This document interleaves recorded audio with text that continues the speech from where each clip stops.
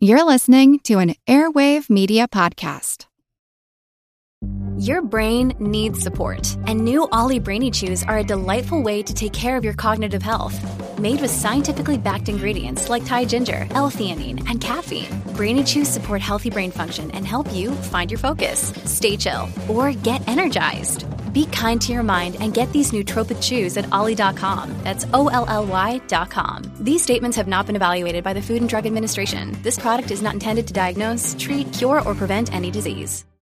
Hey guys, it is Ryan. I'm not sure if you know this about me, but I'm a bit of a fun fanatic when I can. I like to work, but I like fun too. It's a thing. And now the truth is out there. I can tell you about my favorite place to have fun. Chumba Casino. They have hundreds of social casino style games to choose from with new games released each week. You can play for free anytime, anywhere. And each day brings a new chance to collect daily bonuses. So join me in the fun. Sign up now at ChumbaCasino.com. No purchase necessary. VGW Group. Void where prohibited by law. See terms and conditions. 18+.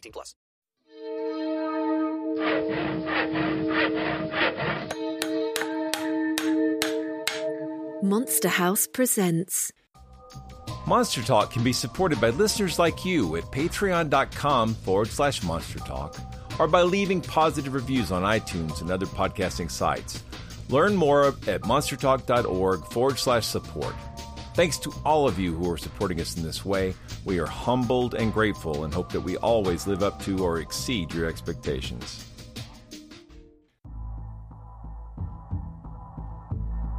It's actually quite unlike anything we've ever seen before. A giant, hairy creature, part ape, part man. In Loch Ness, a 24-mile-long bottomless lake in the Highlands of Scotland. It's a creature known as the Loch Ness Monster.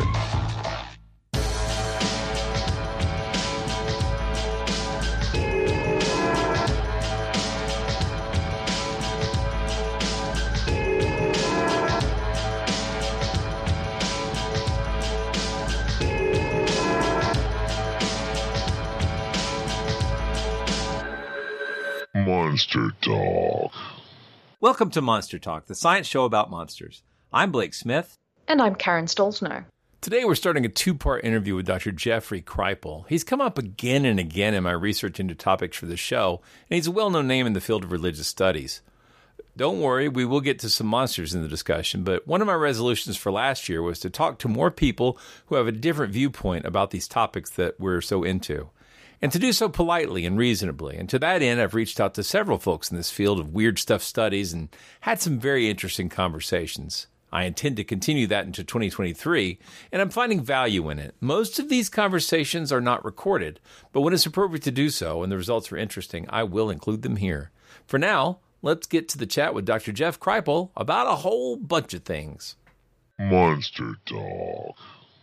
All right, tonight we're talking with Jeffrey J. Kripal, who holds the J. Newton Razor Chair in Philosophy and Religious Thought at Rice University.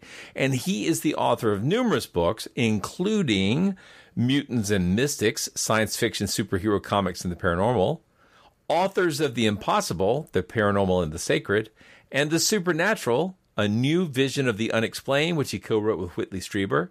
And finally, the book we'll be talking about some tonight, The Superhumanities. And when I attended the Gods and Monsters conference that Joe Laycock and Natasha Michaels put together in 2019, I ran into several of Jeff's students who kept urging me to talk to him. But I wanted to do some prep work first, so I had to do a bunch of reading, and I had to go through a pandemic and a few other things. We all did. It took a minute, but here we are. Yeah, it took 2.5 years, actually. Yeah. But welcome to the show. Yeah. Welcome to the show. Thank you, Karen. Thank you, Blake. Now, I'm guessing you probably haven't had time to check out any of our back catalog. So I wanted to do something a little unusual, which is I wanted to tell you a little bit about me and Karen. Actually, I'd let Karen talk about herself. But just because I think as I've listened to your interviews and read your books, I know that there is a kind of skeptical person who is a real kind of person. It's not a straw man, but there's a kind of skeptical person who just dismisses everything out of hand. And I think Karen and I really strive to be what we think of as really methodologically skeptical, but he's super open-minded. And we actually try to test claims when we can. And we always, we try to approach claims with what is it we call it? The presumption of sincerity, right? I think is the way we usually term it. Both Karen and I both come from different backgrounds. And speaking only for myself, I come from a Southern Baptist super fundamentalist family. And my conversion from that sort of thinking to deep skepticism was a long journey. And I'm not angry about the church or anything like that. So, I still think there's lots of value there. It's just, I've moved out of there, philosophically, mentally. It doesn't work for me anymore. And here I am, I just turned 53, and I only just explained all this to my dad, like in December, right? So, wow, that was a week ago, Blake. Yeah, it was really recently. It was really, really recently. And another minute. Yeah, it was very nice. So he wrote me a letter asking me to take my family back to church and get right with God. And I had to politely explain that my departure from the church was not from a lack of exposure to biblical studies. It was from probably overexposure. So I think I got too deep into the history of things and how things work, and instead of the other direction. But I still, have a strong affinity for the religious, the supernatural. I just have ended up being super skeptical. But I'll let Karen introduce herself. Yeah. So I'm Karen Stolzno, and as you can tell, I come from Australia originally. I've been in the States for a couple of decades now, but where I grew up was in Sydney, and my family were secular. The country leans towards secular as well. And at the same time, my parents were fine with me exploring world religions and just learning whatever I was interested in. And Blake wanted me to mention a book that he is actually part of that I wrote a couple of years ago. It's called Would You Believe It? And it is about the experiences of skeptics, experiences that they are not able to explain. So there's a wide range of phenomena which are treated in the book.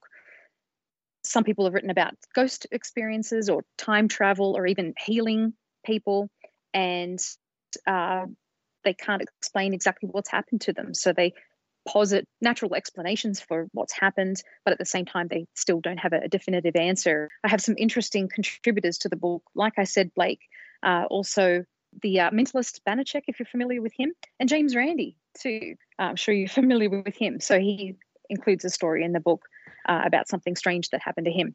So, yeah, that's it. I think Blake is right.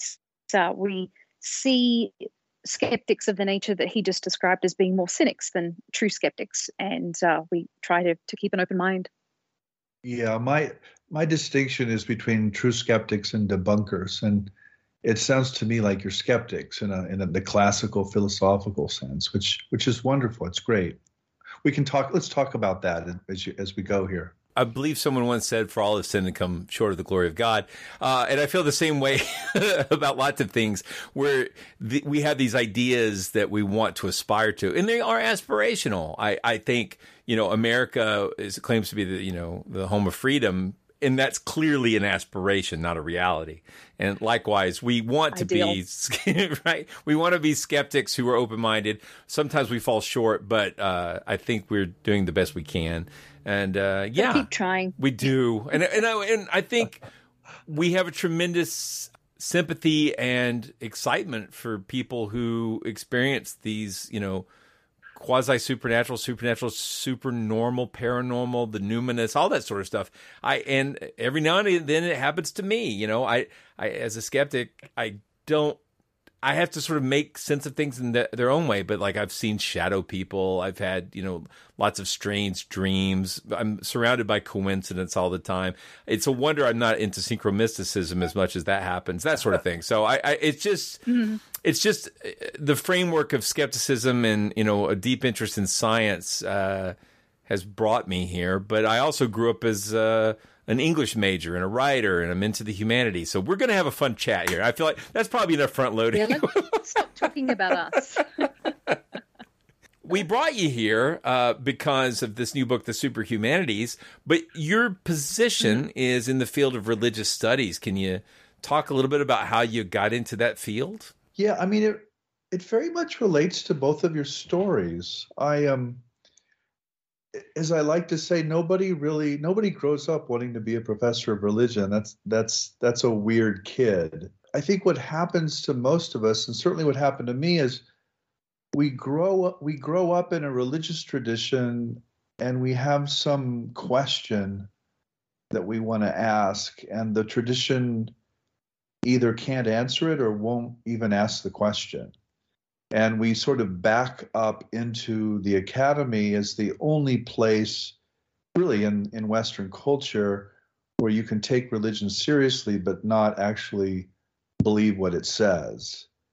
And so scholars of religion in general are extremely skeptical of the religions they study, but they also take very seriously the religious impulse that people have. So they inhabit this kind of third space, is what I'm trying to get at. It's neither believing nor debunking, but it's often what we call reductive, which means we reduce things to some kind of social context or psychological need. So I don't know if that answers your question, but I got into the field, in a kind of, I backed into it. I'll put it that way. Well, I believe that you've had some interesting experiences, that you have focused on Hindu and the Indian religions, and that you've had an interesting sexual religious vision as well, and that you've been hunted by Hindu fundamentalists. If you could tell us a little bit more about these details. Yeah, no, I'm happy to. So I grew up in the American Midwest. I grew up in Nebraska, and I grew up in a Roman Catholic German farming community, about 1,800 people. And I became super pious, super religious as an adolescent for a variety of reasons. And I ended up in a Catholic seminary that was run by some Benedictine monks. It was at a monastery, actually, in Missouri. And I was just a kid, I was a kid from Nebraska. I mean, I didn't know anything about anything. And I became fascinated that most of the young men who were in the seminary were essentially closeted gay men. And by that, I don't mean that they were doing anything sexual, but they were clearly oriented sexually towards other men.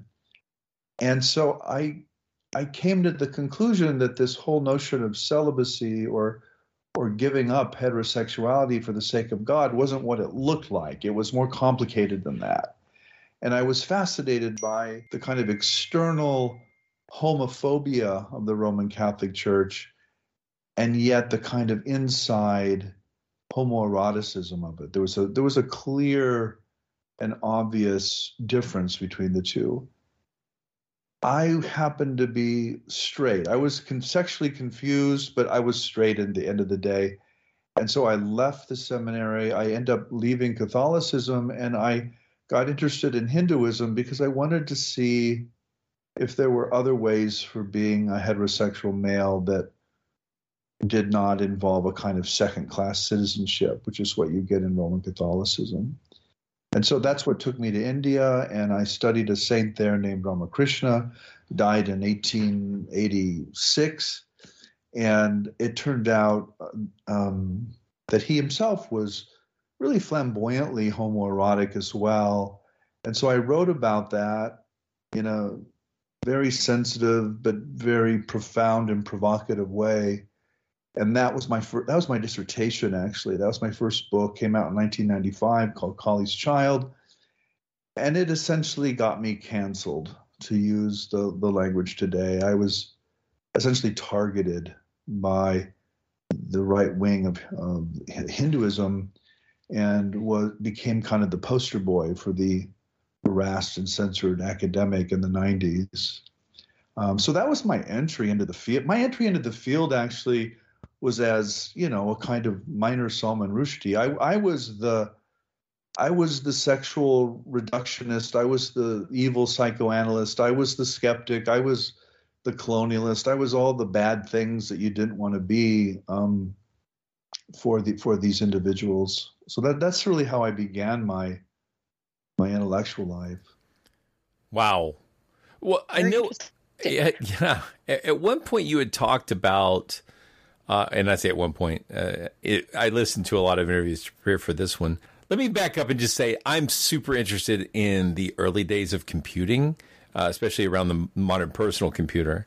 Yeah. And I'm familiar with the Stanford Research Institute and finally got to go out there and check that out. But the place that we think about as being sort of one of the birthplaces of modern computing is also where Puthoff and Targ were working with Uri Geller, and where you get the first systemization of remote viewing. And it's all this sort of mixture between high tech and high concept, I guess would be one way of putting it.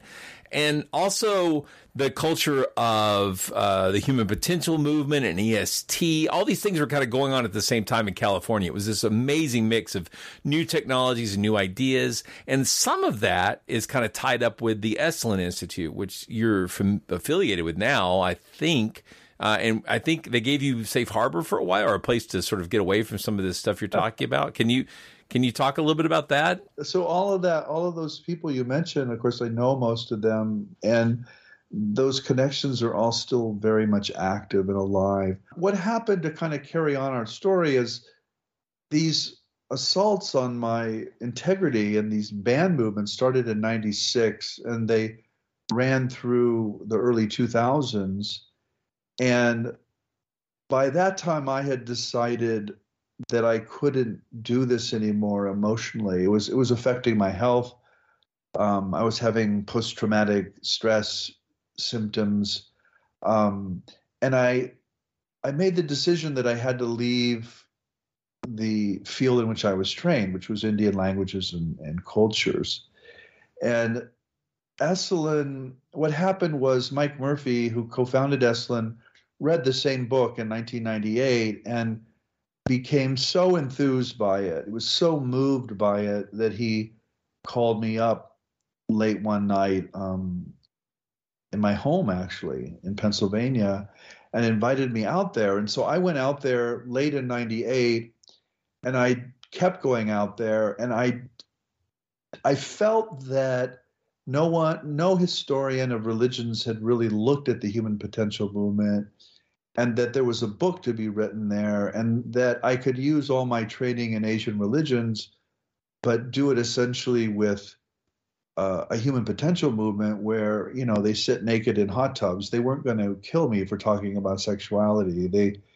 They were probably going to say too much and want me to write about things I couldn't write about. So I very consciously and intentionally decided to write a history of the human potential movement. And that became my book called Esalen, America and the Religion of No Religion, which came out in 2007. And it was really that book that then got me into what we now call the paranormal, because while I was researching that book, I was talking to all these people who were telling me all these stories, and I realized that academics had no real way of taking any of these stories seriously, and that these people were very serious. And I got really interested in how the paranormal had essentially been taken off the table in the humanities and the sciences. And that one thing led to another. And that's kind of why we're sitting here right now, is I wrote a whole series of books on the intellectual history of the paranormal and where that comes from, and actually how scientists and intellectuals originally coined all those terms, and then they migrate into the popular culture in the 20th and now 21st century. Hey, it's Kaylee Cuoco for Priceline. Ready to go to your happy place for a happy price? Well, why didn't you say so? Just download the Priceline app right now and save up to 60% on hotels. So whether it's Cousin Kevin's Kazoo Concert in Kansas City, go Kevin, or Becky's Bachelorette Bash in Bermuda, you never have to miss a trip ever again. So download the Priceline app today. Your savings are waiting. Go to your happy place for a happy price. Go to your happy price, Priceline. I'm Victoria Cash. Thanks for calling the Lucky Land Hotline. If you feel like you do the same thing every day, press 1. If you're ready to have some serious fun for the chance to redeem some serious prizes, press 2. We heard you loud and clear. So go to LuckyLandSlots.com right now and play over 100 social casino-style games for free. Get lucky today at LuckyLandSlots.com. Available to players in the U.S., excluding Washington and Michigan. No purchase necessary. VGW Group. Void where prohibited by law. 18+. Terms and conditions apply. I haven't read that book, but I'm really curious about that because it reminds me conceptually of this idea of, taking ideas from other religions or, using them like technologies to put together a framework of functional concepts. I can't help but think that reminds me of theosophy to a large extent. And it's like, is theosophy something that's discussed there, or is that just an entirely separate concept, or how does, am I wrong in making those connections? No, you're not wrong. Theosophy, it's a lot to say there. I mean, you're invoking my professorial side here. I can give you lectures on theosophy and the human potential movement. I'll hold back there. Theosophy is a 19th century movement, and it's really what sparks interest in other religions in Europe and the U.S. And the theosophists are kind of the early scholars of comparative religion. Theosophy is founded by a Russian woman named Madame Blavatsky in the 1870s and 1880s, and they're really the ones who get the comparative study of religion going in a lot of ways. The comparative study of religion then develops for, a half a century or so, and then the American counterculture starts out in the 1960s, and the human potential movement then is centered at Esalen in Big Sur, California. And it basically takes this comparative way of thinking about religion and it turns it into, I think, what most people would think of as modern spirituality. So it's not really theosophy, but I guess it's deeper some of its historical roots are theosophical, but it goes back further as well into people like Ralph Waldo Emerson and the Transcendentalists. I mean, we can go back as far as we want, but theosophy is certainly one moment in the 19th and 20th century where this kind of comparative thinking takes root. I would say theosophy is less disciplined, Blake. The human potential movement was in fact quite skeptical of religious claims. One of the sayings at Esalen was "No one captures the flag," which essentially meant there are no gurus here. There is no single religious truth to be had. We're here to experiment and to think. That is not what a theosophist in the 19th century would have said. So I do think there's a difference, but there's clearly a connection as well. It's interesting, I think, because one of the things that reminds me of it, I think, my off the top of my head, my names are not coming to me, but Charles Ledbetter had proposed a young man that he wanted to be sort of a Krishnamurti. Yes, Krishnamurti, who was going to be the new world leader, who rejected that idea, yet ended up spending a lot of his time in California as well. Right. And it's like it all reminded me of that sort of the center, maybe nexus is the right word, this nexus of new ideas, of all the hopes of America, of like religious ideas coming there. It's not like the burned over region, but it seemed like a lot of ideas were coming together in this sort of geographical sense, which is just fascinating to me. And I think California still culturally holds that sort of spot in America where, people still think it as being a place of wacky ideas, yet also where we pin all our hopes for the future technology is going to solve all our problems.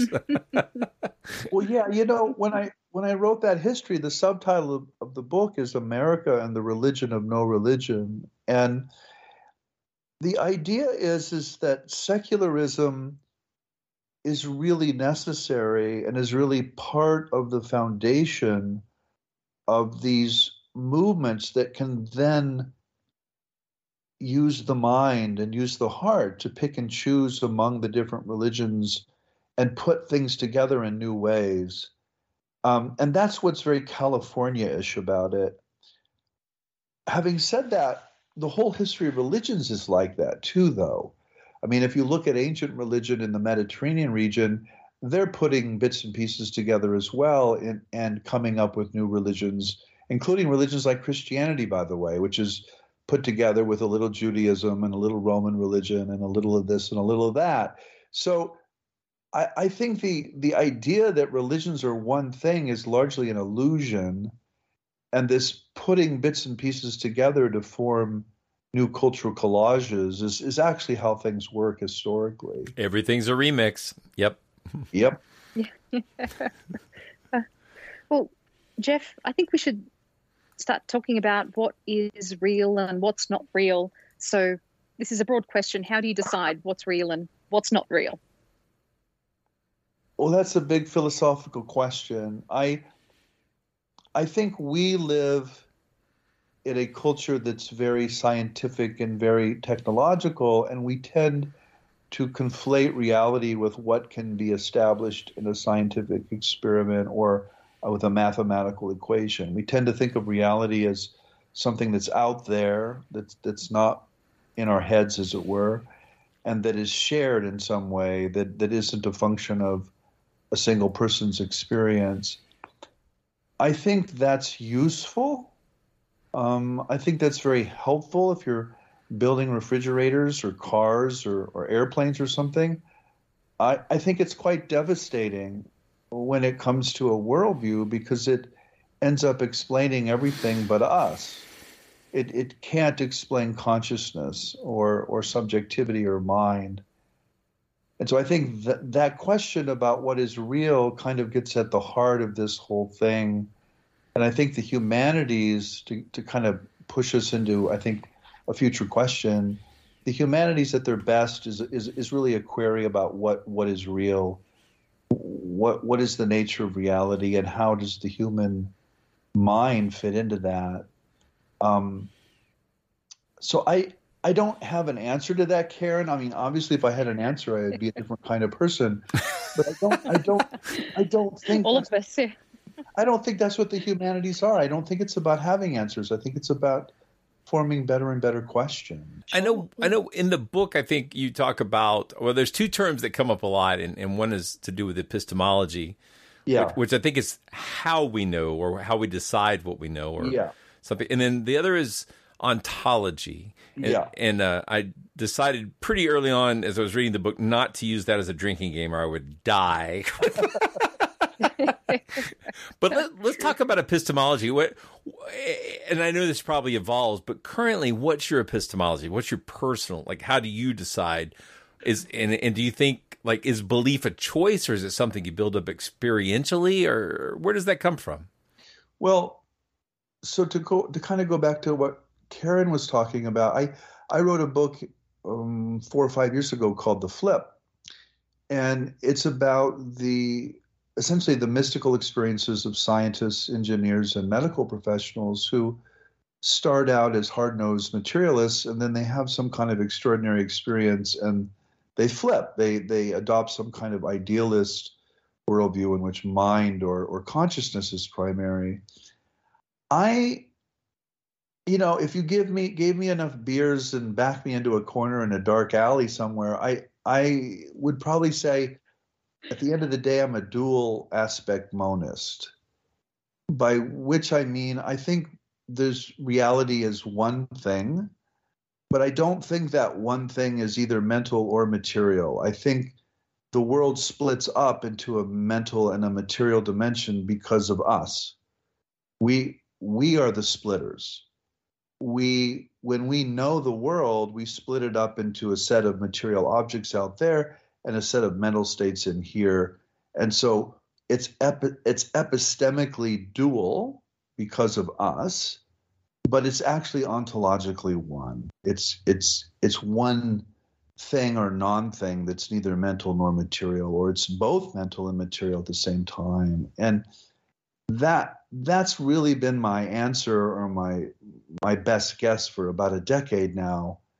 And I should say I came to that with a quantum physicist named Harold Ottmanspacher, who has taught me a lot about physics. He taught at Zurich for decades and is now retired. But that's my best shot. I know that's a bit philosophical and a bit abstract, but that's what I think is ultimately real. To answer Karen's question, is I think reality is ultimately one thing. and that we then split it into two things by virtue of us being bodies and brains in a world. Interesting. So this is going to be fun.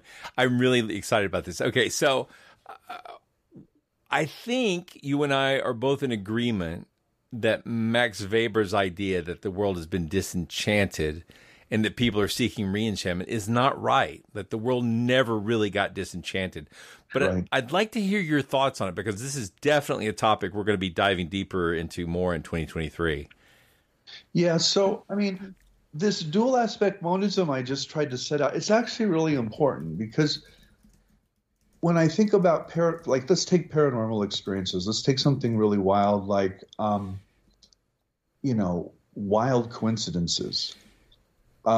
Where things just happen in the physical environment that correspond seemingly perfectly to something going on in the mind or the subjectivity of the person. To me, those make a lot of sense. Those are signals of this dual aspect monism. The mental and the material world are actually not separate at all. And when we have these kind of synchronicities, what's happening is that this correspondence is becoming obvious to someone, but it's always being translated through the imagination and the psyche of the person who's splitting the world into two. And this is why people have such hard time with paranormal experiences, is they're so imaginatively wild. But if you look at them and you listen to people long enough, what you begin to realize is that what they're about on one level is the fact that the world is one thing and everything's connected to everything else. And so that's, to get to Weber, I don't think the world was ever disenchanted, because I think it's always been one world. And it always is appearing to these human splitters as one world. And that's what enchantment is. That's what magic is. And disenchantment is when, people believe that they're completely separate from the world, and they believe that they're these individual egos or these individual identities that are split off from one another and can never be the same thing, when in fact they are the same thing. I'm reminded, I went to Fouke, Arkansas in a few years back because I wanted to go look into the Fouke monster, which is a kind of a southeastern United States Bigfoot story. And as we rolled into this little town of Fouke, I noticed the population sign said, I think 800 people. And we passed 5 different Protestant churches on the way into town, and there were more there. Yeah. And I was like, wow, we do nothing better than dividing. Like we are so good at finding ways to split. It is so much easier to split than to stay together. Yep. So that's amazing to me. With a small pool. Exactly. And it's like, well, we can always find reasons for, it's all aspirational, but, I think we can all agree that we disagree. Anyway, maybe not. Well, speaking of split, that we're going to break the episode in half here. So we're going to now start talking about the book Superhumanities. If you're listening to part 1 of this, please tune in next week for part 2. I thank you again for listening to part 1. And then we don't really have to do anything here except start talking about the next question. But for our listeners, this will be a cool breaking point. We're still getting used to this, Jeff. We just switched from a 1-hour format to a 30-minute format, and now we're weekly instead of bi-weekly. So I'm still kind of getting my head wrapped around all this. So thank you. Monster Talk. You've been listening to Monster Talk, the science show about monsters. I'm Blake Smith. And I'm Karen Stolzno. You just heard the first part of our 2-part interview with Dr. Jeff Kripal about his new book, Superhumanities. In part 2, we'll be getting more into his views on the humanities and the core of his book.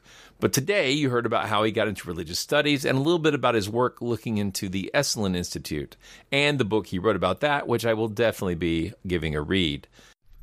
Monster Talk's a proud member of the Airwave Media Podcast Network, home of such shows as Subtext, The Projection Booth, and the Daily Meditation Podcast. If you'd like to advertise on this show, contact sales at advertisecast.com. Monster Talk's a proud member of the Airwave Media Podcast Network, home of such shows as Subtext, The Projection Booth, and the Daily Meditation Podcast. If you'd like to advertise on this show, contact sales at advertisecast.com. Monster Talk theme music is by Peach Stealing Monkeys. Thank you so much for making our show a part of your listening life. Hope to see you next week.